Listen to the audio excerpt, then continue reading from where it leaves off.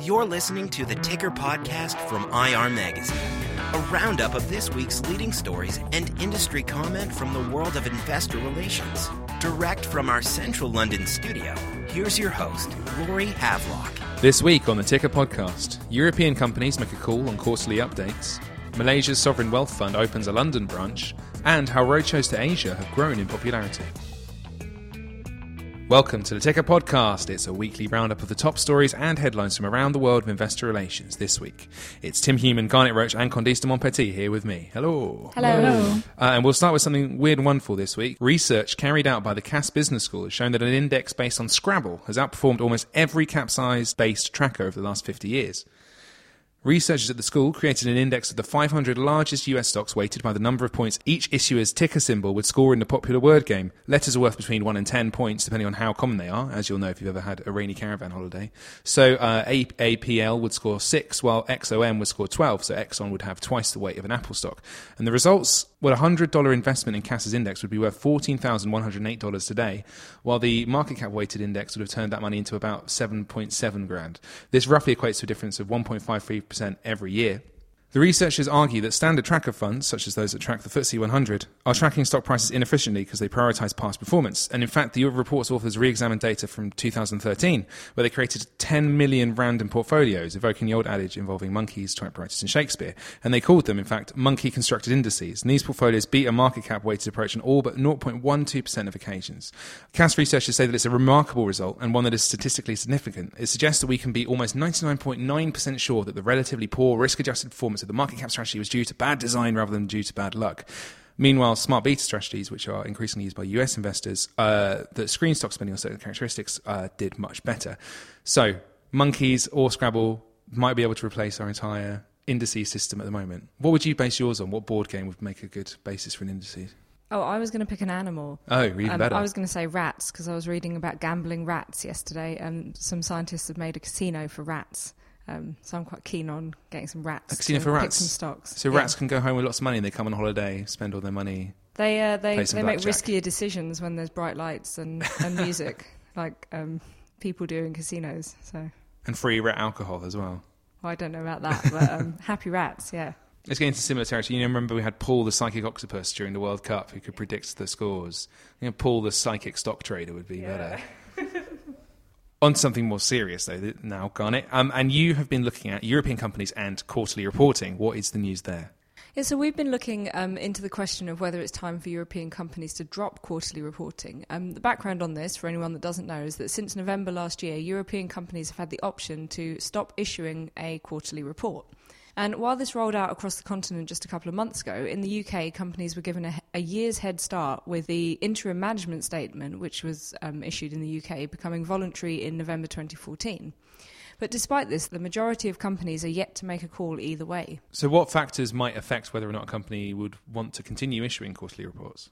Well, so there are a few issues that companies need to consider. For example, if a firm has a larger US shareholder base, those shareholders will be likely to expect a quarterly earnings update. More complicated companies, especially financial organisations, will also want to keep shareholders updated regularly. For those considering dropping these reports, it's a case of examining the environment in which a company exists and the timescale it runs to, says R.T. Singhal, Director of Investor Relations at National Grid, which pulled its quarterly reporting in January 2015. So if a company, makes this move and cuts their quarterly reporting, are they supplementing their other disclosures with other activities? Well, when National Grid did this, they introduced an IR newsletter. And RT says that, of course, if there was a need to update the market between the half and full year results, that would be done. Catherine James, head of investor relations at Diageo, which issued its last quarterly report in April 2015, agrees that it's not quite as simple as just dropping the quarterlies. Investor communications do not begin and end with a quarterly update, she says, pointing out that Diageo maintains a very full programme of updates, including 5 conference calls with the firm's presidents each year. She says, quote, "I wouldn't suggest that any company move away from quarterly reporting if IR does not have a number of alternative routes for communicating with investors." And do both of them offer any tips for companies who might be considering this move? They do. Well, the first thing that they advise to look at is your company and the investors and analysts that follow you. If you're in a cyclical business, for example, quarterly updates could be useful. And you should also think about different types of investors, says Catherine. Smaller firms that get less face time with issuers will find quarterly updates more useful than the big institutions. And finally, think about what you're withdrawing.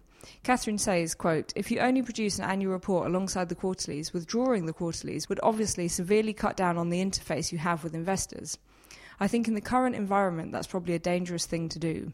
Yes, as both your interviewees say, it kind of strikes me that this is going to come largely down to what your investors and analysts want and also what best suits your company, and whether you already operate on an annual or a more kind of even, regular cycle. Exactly. Like National Grid is a regulated company, and so it's much easier for them to make that sort of decision. Yes, when I spoke to EDF a while back, they said they were cutting down a bit on the quarterly reporting, but they still saw the value in communicating quarterly with the markets just to give an update on trading. Yeah, I guess it's giving investors what they're used to, I think is probably the key. I should actually have more contact with Artie because I am a National Grid shareholder, a very, very minor one. Don't have a massive holding, but I get my £20 dividend check once a year. Very happy. How do you feel about the lack of quarterly reports? I feel much happier because there's less post in my mailbox every week. But moving on, and there is another investor in London that some issuers may want to keep in very close contact with. Candice, tell me about Malaysia's Sovereign Wealth Fund and their new office.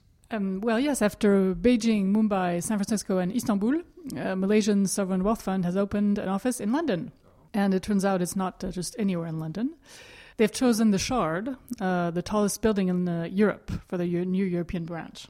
Not only the tallest building in Europe, but also a handy abseiling point. I've seen people, you can abseil the whole way down the Shard. Maybe that's, a good way to meet investors. They must like tall buildings, at least, anyway. Aren't they based in is it the Petronas Tower in Kuala Lumpur? Yes, so the Petronas Towers used to be the tallest building on Earth. My word. Up until 2004, that is. I don't know which one it is now. I think it's the Burj Khalifa in Dubai now. So Khazanah, as the fund is called, has 33 billion in assets, and only 16% of that is invested abroad. So the new venture will help them increase exposure to developed markets and should provide a platform to explore new opportunities in Europe, especially in technology-enabled sectors, it said in a statement. Michael Maduel, president of the Sovereign Wealth Fund Institute, explains that, quote, "London is a natural choice for many of the SWFs because of the number of asset managers and private equity firms that are based out here, and it covers the whole EMEA region." And who will be in charge of this new branch? They've hired Telefónica's former managing director of global affairs and new ventures, Javier Santiso, to head the new office. But what you also have to know is that Khazanah has traditionally spent a lot of money on its home market. And for example, in 2014, they spent $1.38 billion, that's 320 million US dollars, to bail out the country's airline after 2 of its flights crashed in the same year. Also, Malaysia-based pensions and state funds are actually mandated by the government to invest in their home market. So they've been selling off non-core assets and putting that money back into Malaysian equities, explained Maduel, who says, quote, "If you look at the large holders of a lot of major stocks, it's pretty much wealthy Malaysian families or Malaysian state funds." I see. And hasn't another Malaysian fund been in the news recently? Well, indeed. One Malaysia Development, one MDB as it's called, has been at the center of a scandal actually since July last year. The Wall Street Journal revealed that 1.4 billion had gone missing, and also it seems an additional 700 million had landed in the personal accounts of Prime Minister Najib Razak.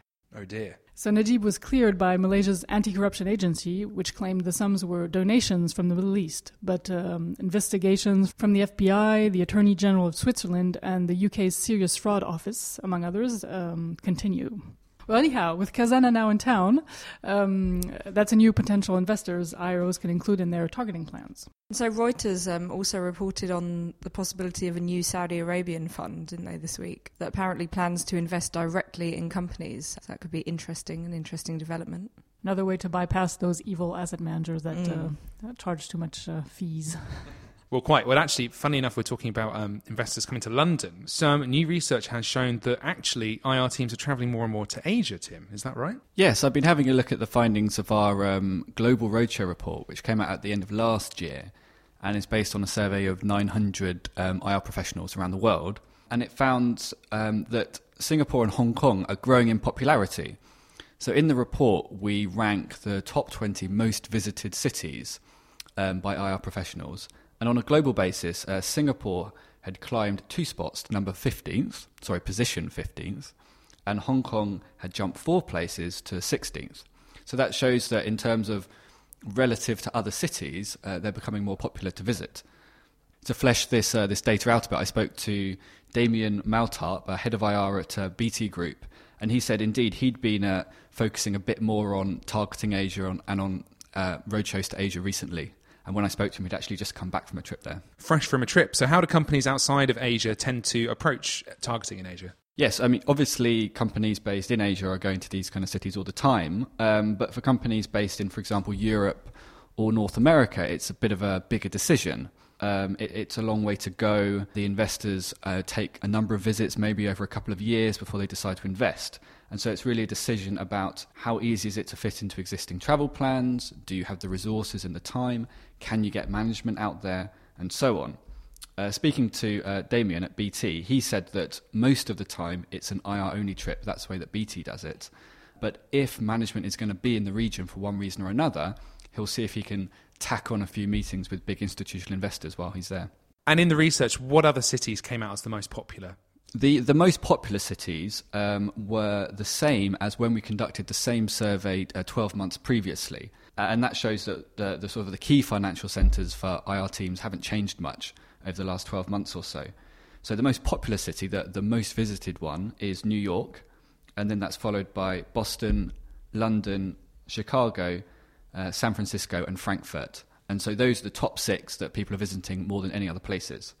As one IRO put it, who responded to our research, he said, quote, "Notwithstanding the specific needs of a company and certain cities that fulfill those needs at certain points, New York is the most concentrated and efficient."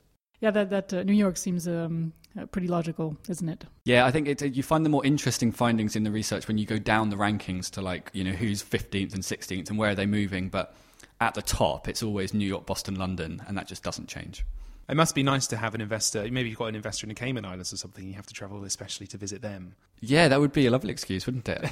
I've always thought it's nice that insurance companies often are based in Bermuda for tax reasons. Because then you just have to go over to Bermuda once or twice a year. What about that triangle? What about that triangle indeed? How many IROs have gone missing in the famous Bermuda Triangle? Sorry, I went missing in the Bermuda Triangle for 6 weeks.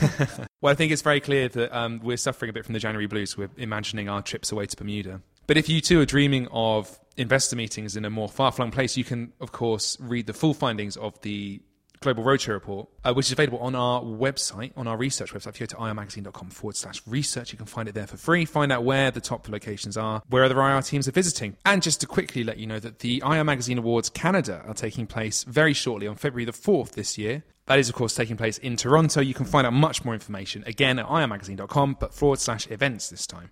Of course, you can follow us on Twitter at IR Magazine and find all of these episodes of the Ticker podcast on soundcloud.com/IR Magazine. And of course, listen to Jeff Cassette's podcast, IR Magazine Asks, which will bring you some of the most interesting insight from research around the world of investor relations. But we will be back next time. Have a good week, guys. Thanks for coming in again. Thank you, Laurie. And goodbye. Bye. You've been listening to the Ticker podcast from IR Magazine. For free access to all the latest global investor relations news and analysis, register at irmagazine.com or download the app.